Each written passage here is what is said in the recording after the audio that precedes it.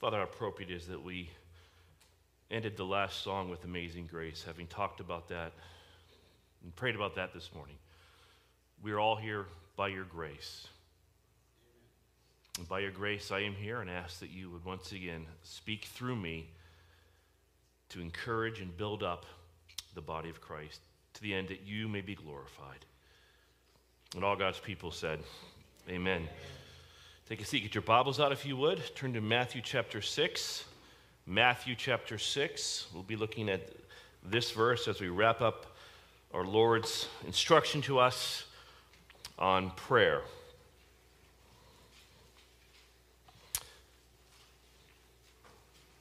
In fact, Matthew chapter 6. Since our Lord's instructions on prayer is couched in the middle of his famous Sermon on the Mount, in Matthew chapters 5 through 7, I think it's necessary kind of as we take a brief look at these chapters to kind of give us a bigger picture again as we've broken down each of the individual petitions in the Lord's Prayer. So Matthew chapters 5 through 7, as you may recall, Jesus is giving the standards of his kingdom. Okay?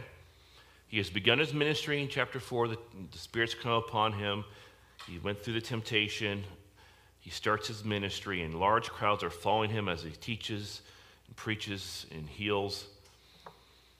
And a large crowd gathers, and he goes up on the mount, and he begins to preach them and say, listen, this is the standards for my kingdom. And they stand in stark contrast to the supposed standards of the day. You may recall that the religious leadership had developed a system of religion that they thought was good enough or adequate enough to get them into the kingdom. They were greatly deceived. Their standards fell woefully short of God's standards. So in chapter 5, kind of a great way of understanding chapter 5, Jesus is saying, your theology, Pharisees, Sadducees, it's inadequate. It falls short. In chapter 6, where we are, he's talking about their religious activities being inadequate. They're giving, they're praying, as we're talking about that, and then they're fasting. And in order to live up to the standards of his kingdom, he's saying the disciples, the true disciples, they need to change the way they give, the way they pray, and the way they fasted. And for our study this morning, we're focusing on prayer, and we'll conclude with that. And it's interesting, I've had a number of you come up to me and talk about, again, how important this study on prayer has been, how it's changing you, and we are having more people watch the sermons on prayer than I think any other that we've had.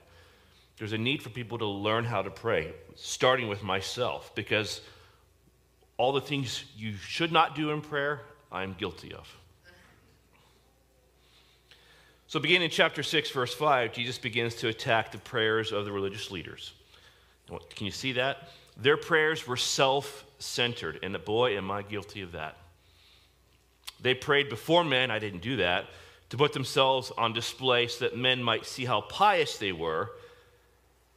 Therefore, the very heart of their prayers was their own self, their own will. And when you pray this way, it inevitably leads to the second error in practice of prayer. That's found in verse 7. They engaged in a constant badgering of God, as if God needed to be reminded of their needs.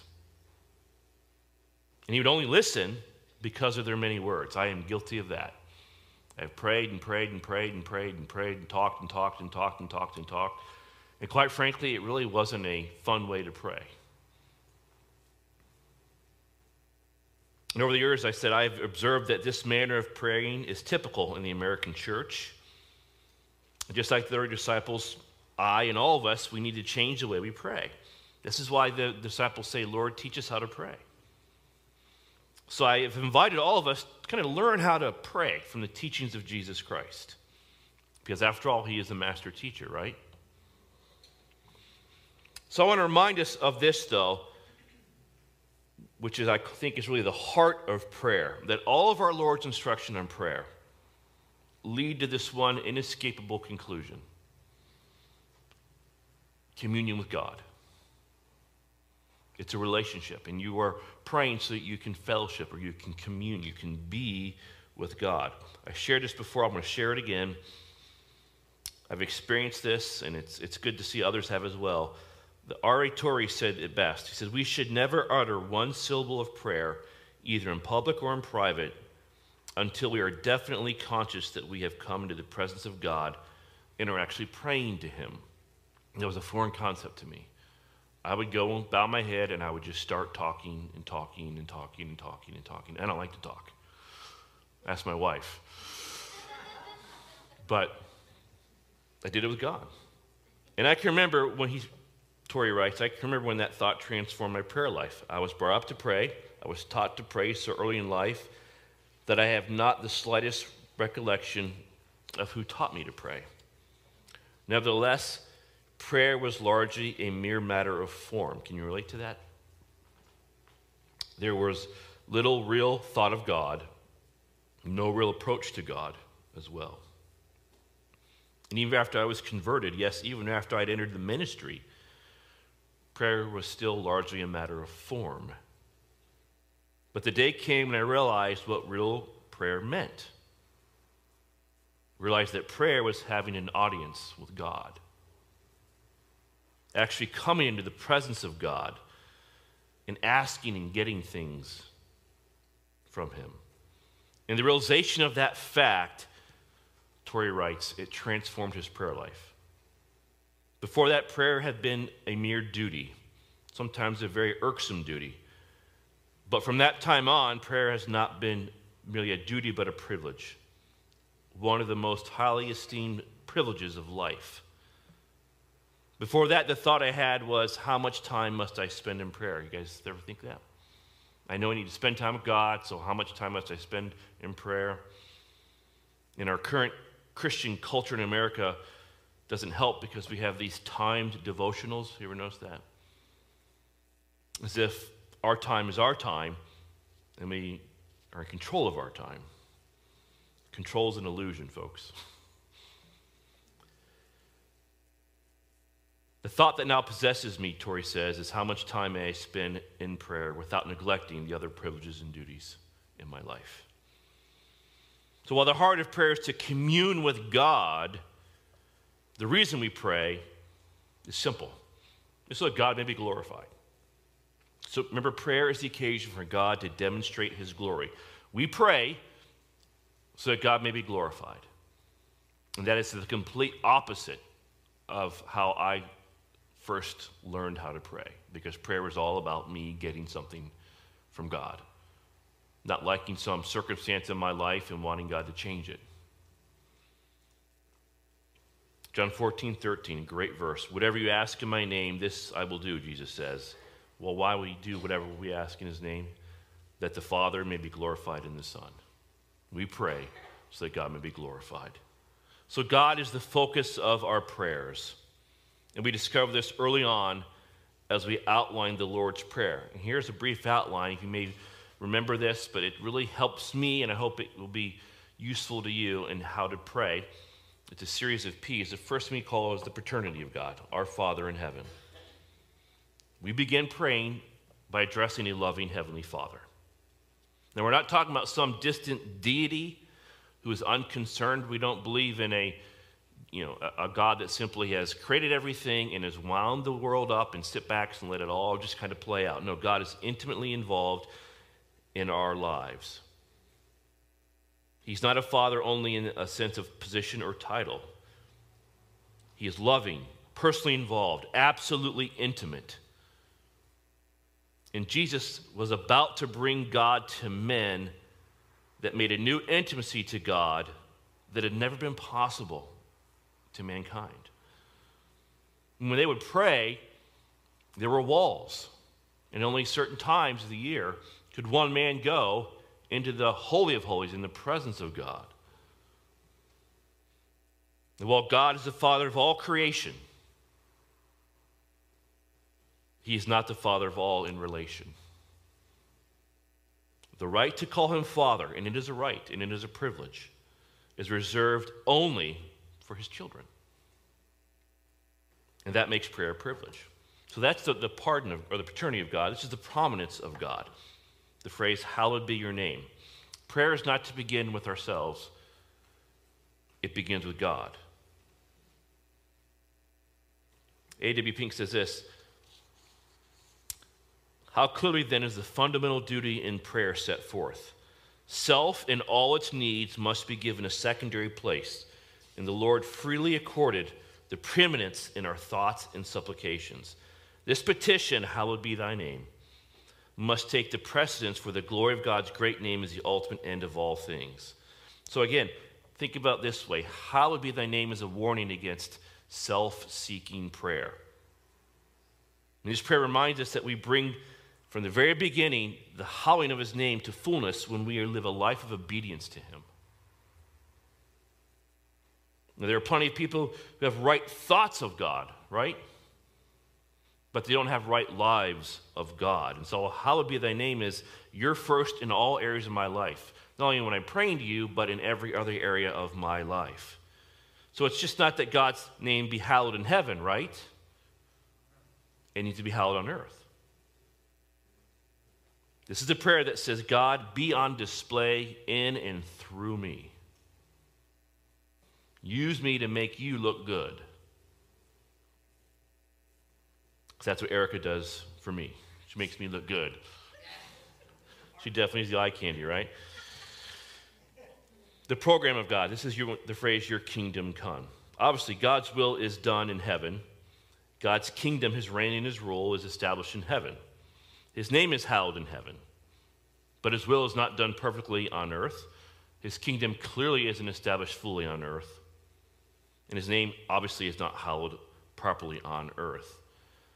Now here's the kicker. In order for his name to be hallowed on earth and his will to be done on earth, his kingdom must first be fully established.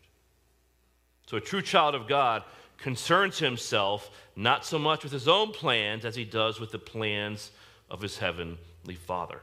So in other words, praying right is not letting God onto my agenda.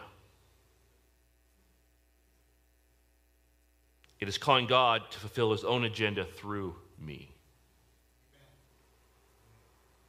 So how can we call ourselves Christians who have affirmed the lordship of Christ over our lives when we are not preoccupied with his causes but with our own? It is so easy to get distracted and caught up in building your own kingdom that you forget, we all at times forget, to build into the kingdom of God.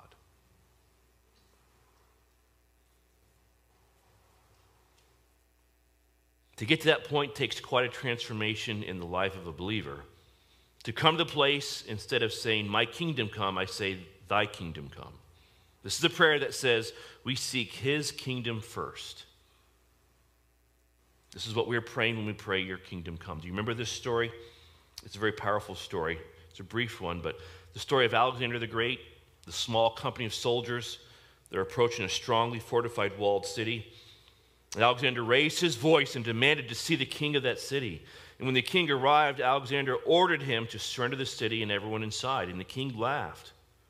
Why should I surrender to you? You can't do us any harm. But Alexander offered to give the king a demonstration. He ordered his men to line up single file and start marching. And he marched them straight toward a cliff. The townspeople gathered on the wall and watched in shocked silence as one by one his soldiers marched without hesitation right off the cliff to their deaths. After 10 soldiers died, Alexander ordered the rest of the men to return to his side. The townspeople and the king immediately surrendered to Alexander the Great.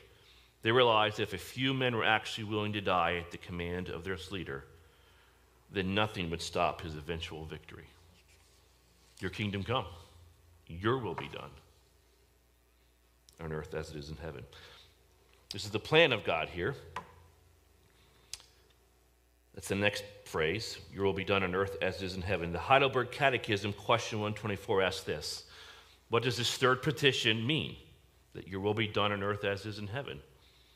Well, it means this, and it's interesting how they word this. Help us and all people to reject our own wills and to obey your will without any back talk. That's literally what it says. No back talk. You hear that, kids? No back talk. Can I get an amen from the congregation? I think I just did from Don Cruson. There we go. In other words, your will alone is good, it says. Help us one and all to carry out the work we are called to as willingly and faithfully as the angels in heaven. Well, of course, remember this. How do the angels in heaven do God's will in heaven? Well, they do it without wavering, completely, sincerely, fervently, readily, swiftly, constantly, and willingly. You just study that in the Bible, you see this is how the angels do God's will. Without wavering, completely, sincerely, fervently, readily, swiftly, constantly, willingly. So kids, when I ask you to take up the trash, how are you to do that? Or David, Chase, pick up your room? Without wavering, completely, sincerely, fervently, readily, swiftly, constantly, willingly, right? All the parents said, amen, right? So this is a prayer that says, God, your will is my priority. No matter what it costs, it's your will. My will is secondary. Then we get to a shift from God to us, the provision of God. Give us this day our daily bread. This fourth petition introduces our needs into the Lord's Prayer. But I want to be clear on this. Even though God is primarily exalted in our prayers in the first half of the Lord's Prayer, the second half still exalts God and glorifies God. It keeps him on the throne and directs all the attention to God.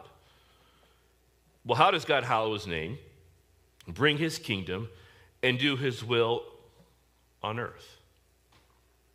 By giving us our daily bread, by forgiving us our debts, and by leading us in our lives. See, God is brought to earth. Heaven is brought to earth through who? His children. Through us. Yes, Jesus Christ, but through us. And only his children. See that? God is brought to earth in the second part of this prayer. And the purpose is still the same, the glory of God. So the last three requests say, God, glorify yourself in our daily provision. Glorify yourself in our constant forgiveness. Glorify yourself in the leading, in the directing of your Spirit in our lives.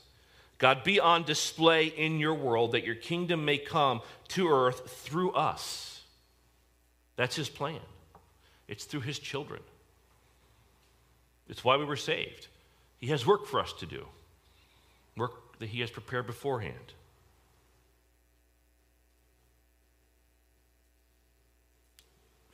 We're to give God the privilege and opportunity to reveal his glory through the meeting of the deepest of human needs.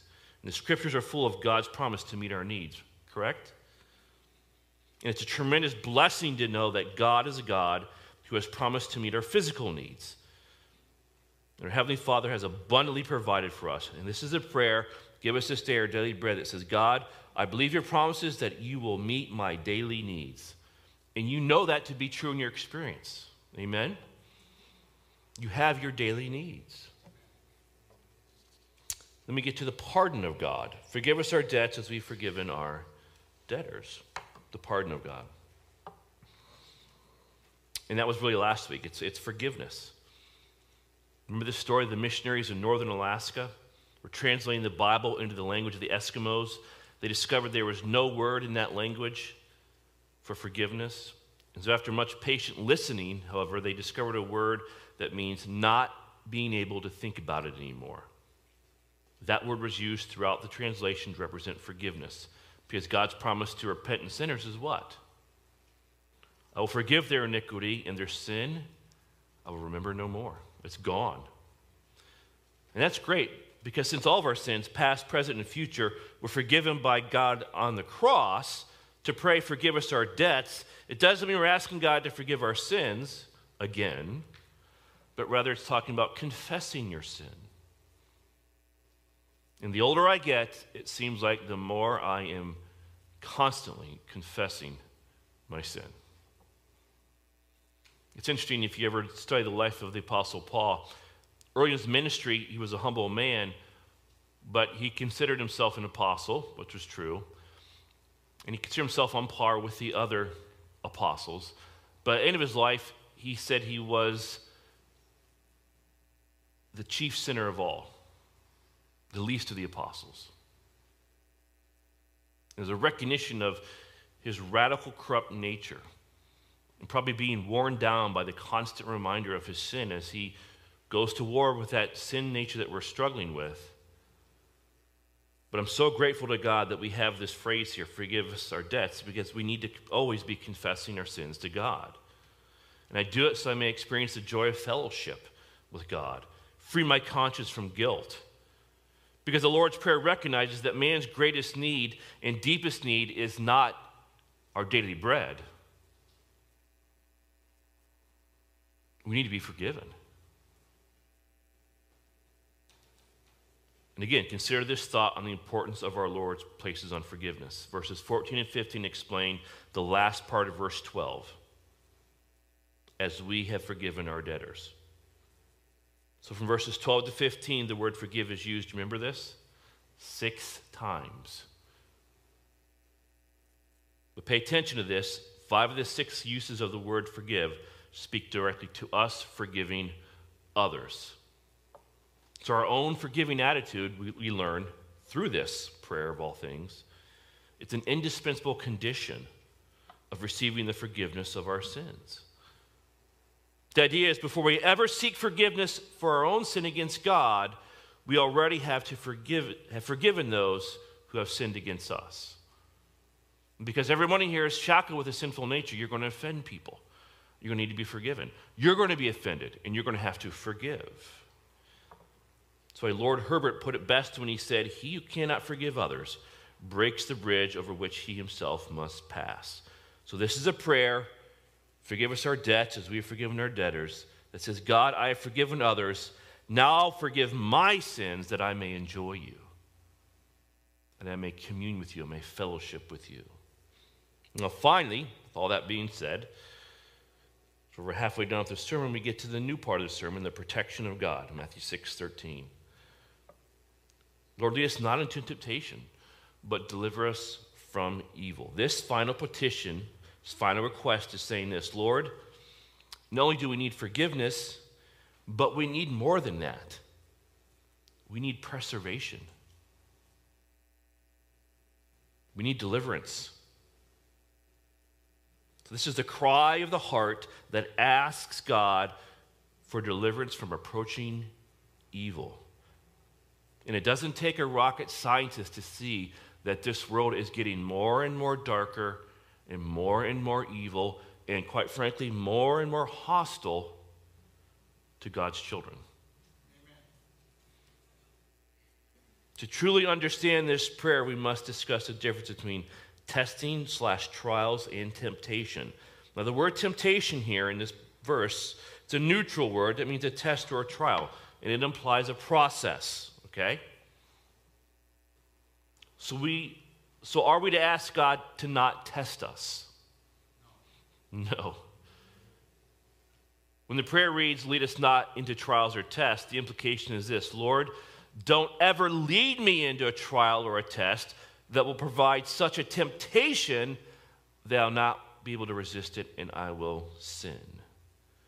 Don't put me in any process of testing where I will find sin irresistible. Remember what God said to the Israelites? I'm humbling you. I am testing you to do good to you in the end. This is the prayer of Jesus at Gethsemane. Remember this? Going a little farther, he fell with his face to the ground. He prayed, my Father, if it is possible, may this cup be taken from me, yet not as I will, but as you will. I like that about Jesus because there obviously was something in him, in his humanity. He didn't want to go through this trial. I like that about Jesus, and I bet you do too, because we can all relate to it. There was a dread and a fear in our hearts about going through certain trials or tests. You know, I've been through some difficult things in my life, and yet I found myself kind of taken back and have not had to go through this, hope I don't ever have to, but there was a couple of ours that were on staff with Campus Crusade in 1996. We were all a staff team working together in a summer project in Ocean City, New Jersey. This couple has 3 children, and I believe it was an undiagnosed food allergy that took the life of their son at school. And I just felt how tragic that would be if one of my children were taken from me. And you think, how could I survive that? Right? I mean, we all have parents and they're older and they'll eventually pass away, but we kind of expect that. But we expect our children to outlive us. And yet this prayer is like, don't put me through a test like that it's too much for me. But God knows all things. You walk through that pain, you survive, and you move on. And he forms you in the furnace of affliction.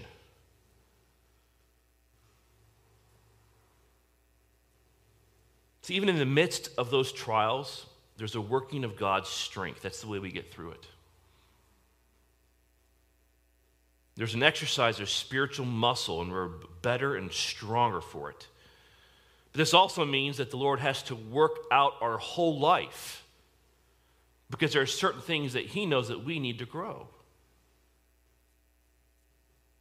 But if they came to us at the wrong time in our lives, perhaps while we were too young in the faith, we wouldn't be able to handle them. Instead of growing, we would fail. We'd fall to them. Peter wasn't ready for the cross when he thought he was, right? And he failed. Only years later would he be ready for the cross, and even more. Consider himself not worthy to suffer as his Lord did, but crucify me upside down. And that's how he died.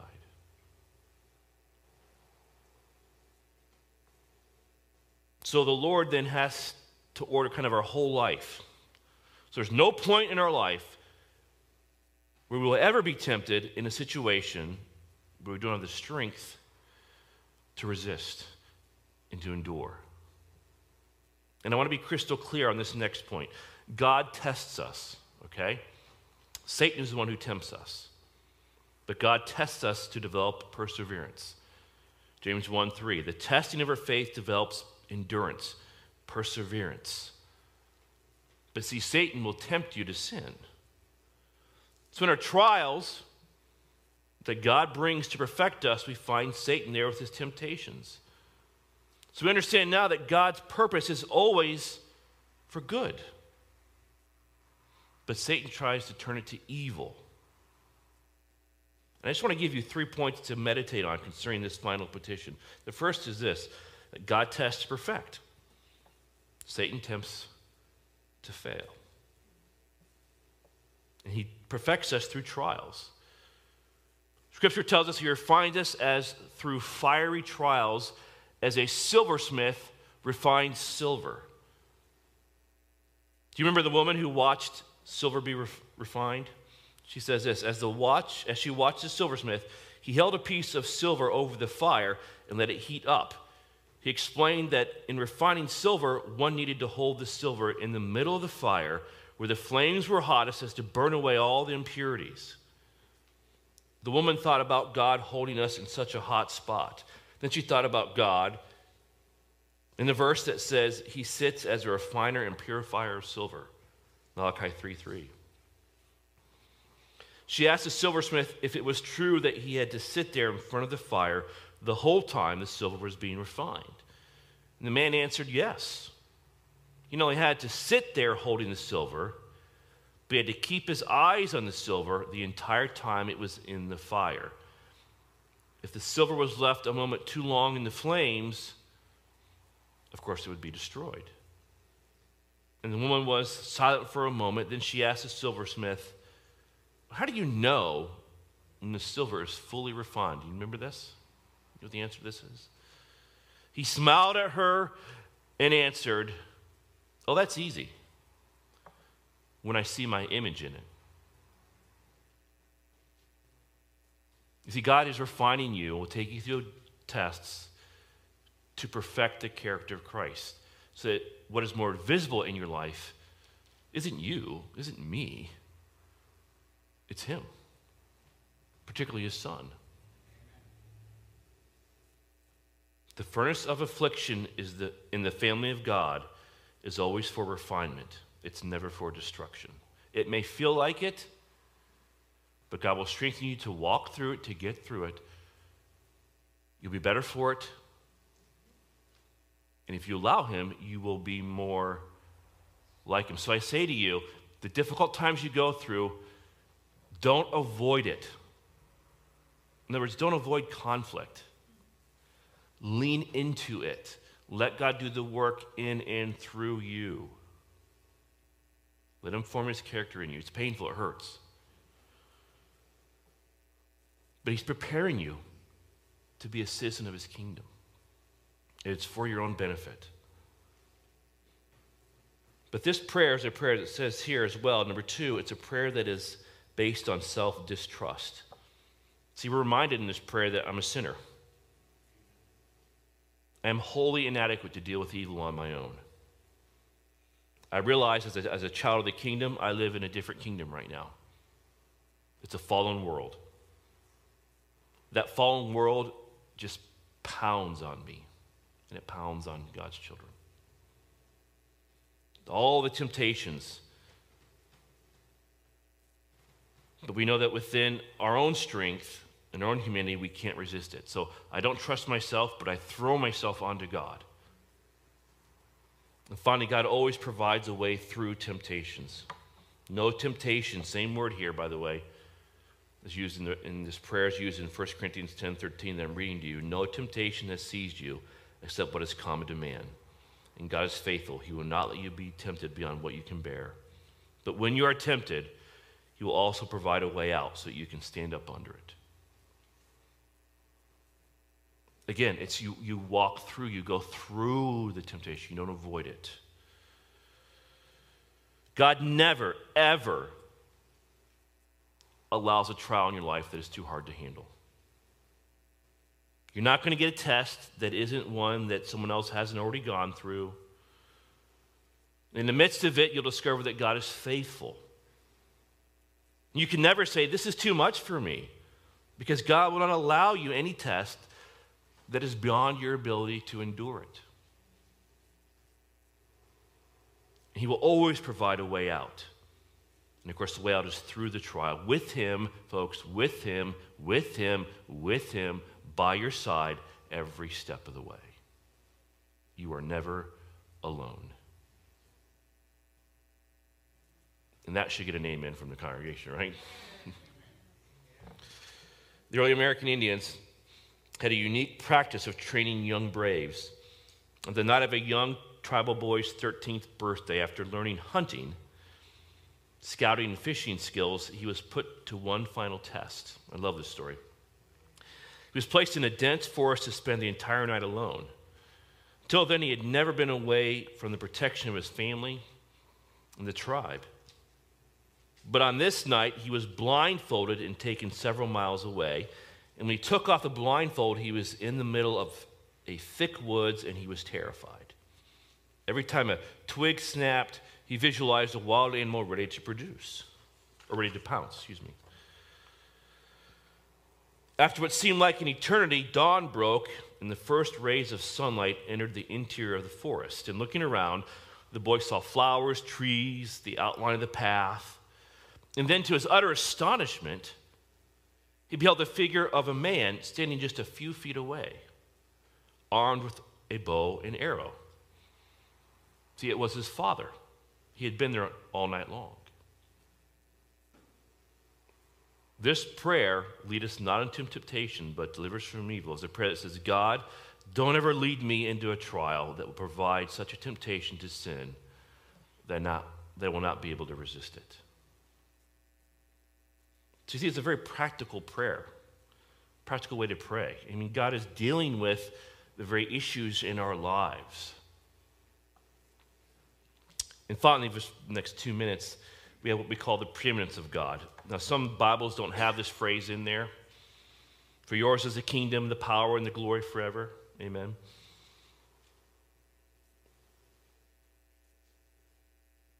Again, some manuscripts don't have Jesus saying this, which is why this doxology is not included in every version of the Bible, but yet some commentators say this. It almost would have to be included, because the Jews would never have closed a prayer on a negative note. Either way, the statement is true. For yours is the kingdom and the power and the glory forever. It's a fitting end to this prayer because the focus is on God. Because in the very beginning of prayer is what? Our Father, who is in heaven, hallowed be your name. And how does it end? For yours is the kingdom and the power and the glory forever. So it begins with God. It ends with God. It's all about God. And so I'm asking you again this morning to pattern your prayers after the Lord's Prayer. This is how the Lord taught us to pray. And pray that way. Amen? Amen. Okay. All right, get out of here at a decent time. It's getting warm in here, isn't it? A little warm. A little warm. Yeah.